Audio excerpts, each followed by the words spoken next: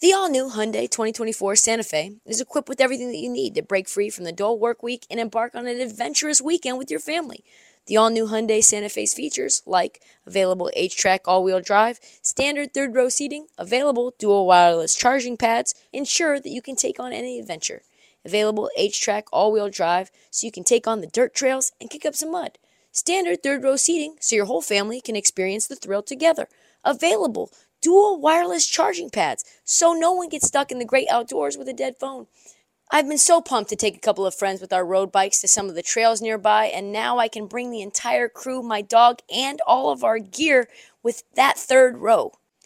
Learn more about the new Hyundai Santa Fe at HyundaiUSA.com. Call 562-314-4603 for complete details. This episode is brought to you by Progressive Insurance. Whether you love true crime or comedy, celebrity interviews or news, you call the shots on what's in your podcast queue. And guess what? Now you can call them on your auto insurance too with the Name Your Price tool from Progressive. It works just the way it sounds. You tell Progressive how much you want to pay for car insurance, and they'll show you coverage options that fit your budget. Get your quote today at Progressive.com to join the over 28 million drivers who trust Progressive. Progressive Casualty Insurance Company and Affiliates. Price and coverage match limited by state law.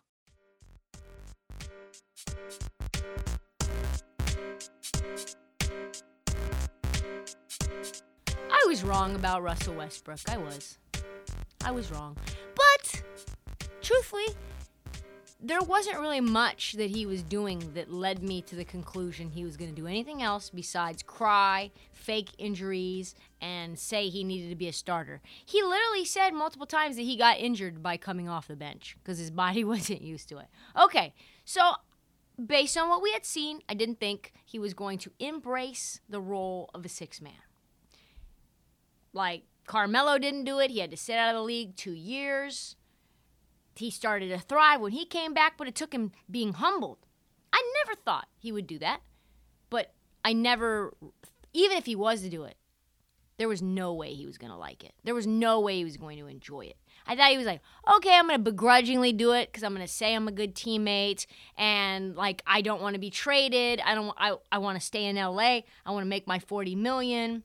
But what we are seeing right now, can we just say that? Can we just talk about Russell Westbrook? What the fuck is happening? Nobody's talking about it on ESPN. All they want to do is talk Kyrie. What Russell Westbrook is doing right now, he is a terror downhill. This is why they used to compare him to Giannis.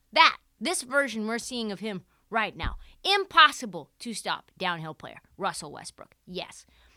As a result, in the last week, 7 days, he's gone from 55-1 to win Sixth Man of the Year to the leader in the clubhouse at plus 195. Whoa. What Darvin Ham has done, that cannot be understated. Can we get a Coach of the Year winner just off of turning Russell Westbrook into a role player, an effective role player, even if they're 14th in the West? That would be something, because this is impressive. This is probably the first time Russell Westbrook's having fun. Man, maybe so he didn't have fun in Houston. We know that. He had very marginal amounts of fun in DC.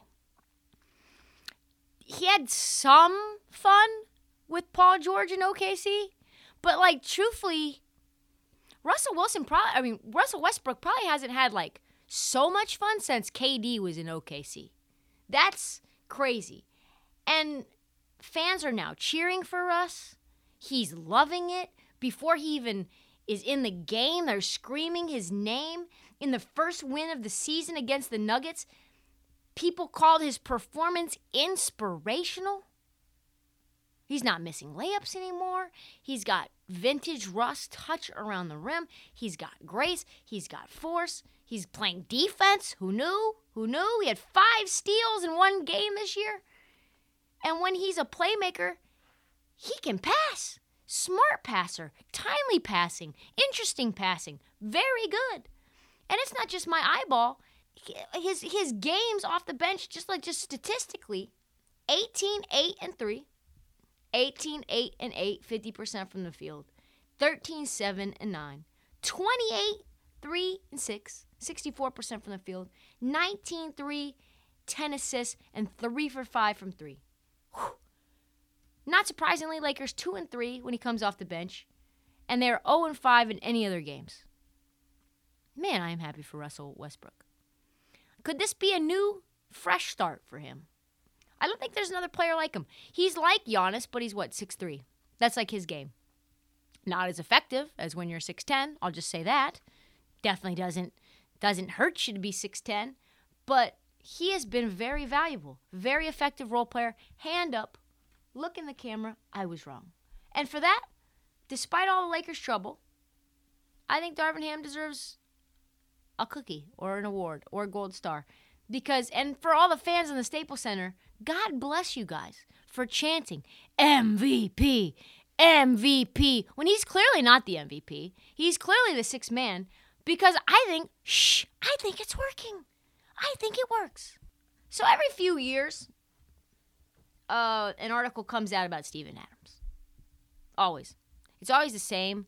It's like, middle of November, and there's nothing really happening yet except for drama. So let's write a puff piece on Steven Adams and his incredible inhuman strength.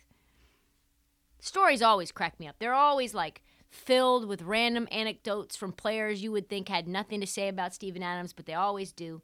The latest out of Memphis talks about Brandon Clark. Brandon Clark is backup center for the Grizzlies, but he has to guard Steven Adams in practice.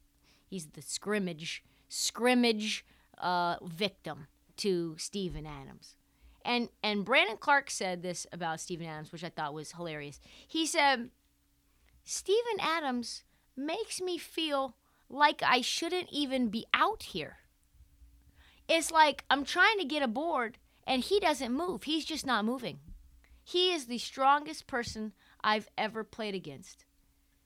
Yeah, and if you watch him, he's just impossible to move out of the way. He has so many anecdotes about rooting himself into the ground and how his legs are the center of his strength and how he can't lift any weights, but who gives a fuck because he's stronger than everybody out in the court. He averages as many as 5 offensive rebounds a game at times during his career.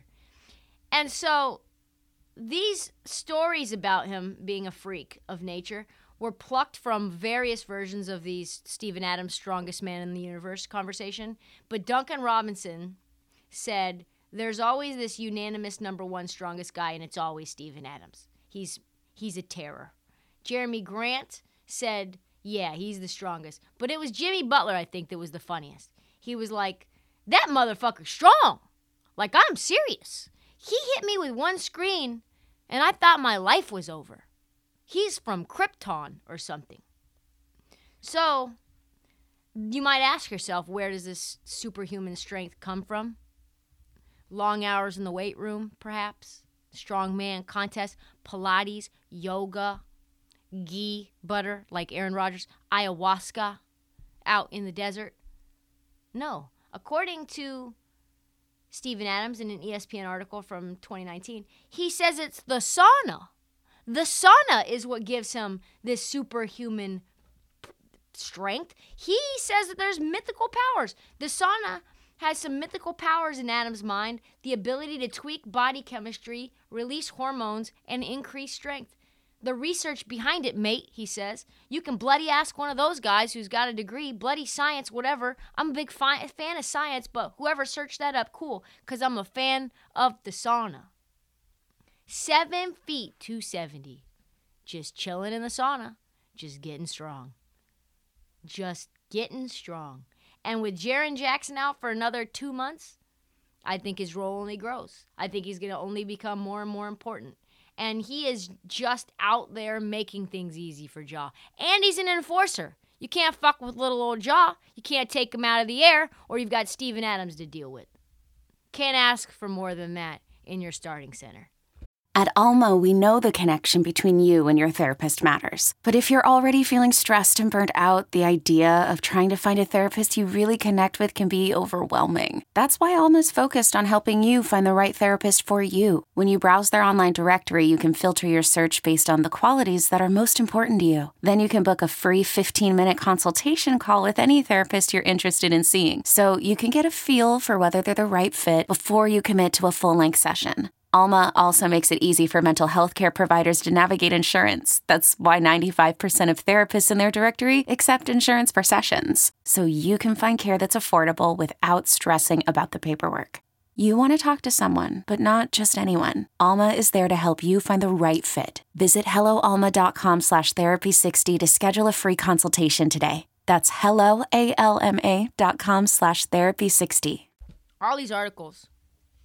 All these articles about Kyrie Irving, all these think pieces, all these segments, all these rabbis talking about loving and kindness. Where does it go? Where does it all go from here? Because we saw now the 6 tenets or 6 qualifications that Kyrie Irving has to put in place in order to play for the Nets again.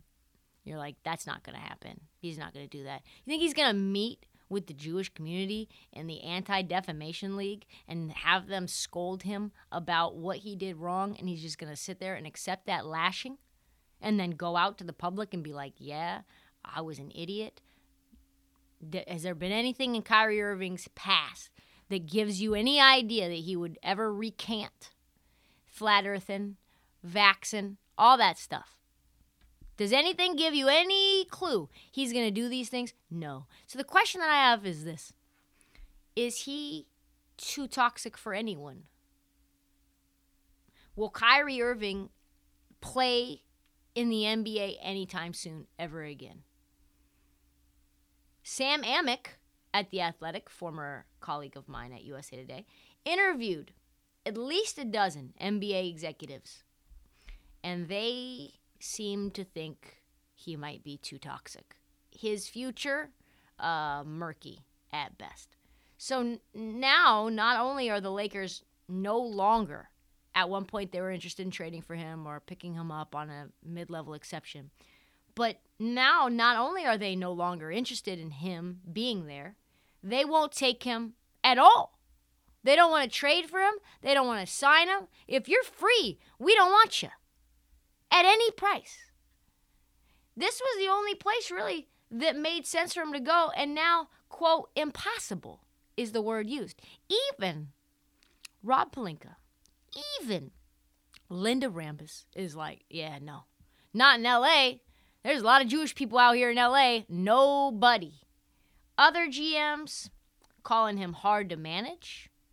The opposite of a commodity, that's toxic. If you're not a commodity, if you're the opposite, you're trash. Like you're like a pest. The opposite of a commodity is a pest. Other GMs are saying that at best he's looking at 1-year deals from here on out. And another said it's going to take a special organization and coach to want to deal with that guy. Miami comes to mind. I think Miami probably makes sense, but man, Pat Riley doesn't fuck around. You get one chance. As soon as you are no longer viable. Remember what he did to Chris Bosh? Chris Bosh's sweetheart was given out. He had some rare disease, and he was like, you gotta fucking go. I'm sorry. You're no longer welcome here. Kyrie, I don't know. I don't think he's going to be, it's going to be tough slogging for him. Tough sledding. And I see at some point, I can't imagine a world where he doesn't play basketball because he's so damn talented. But we're getting to that point where the problems and the controversy and this missing games, period, outweigh his level of talent. Which is just crazy to say. So will we ever see Kyrie Irving play again in a Brooklyn Nets uniform? Probably not. Will we see him play anywhere else? Who knows?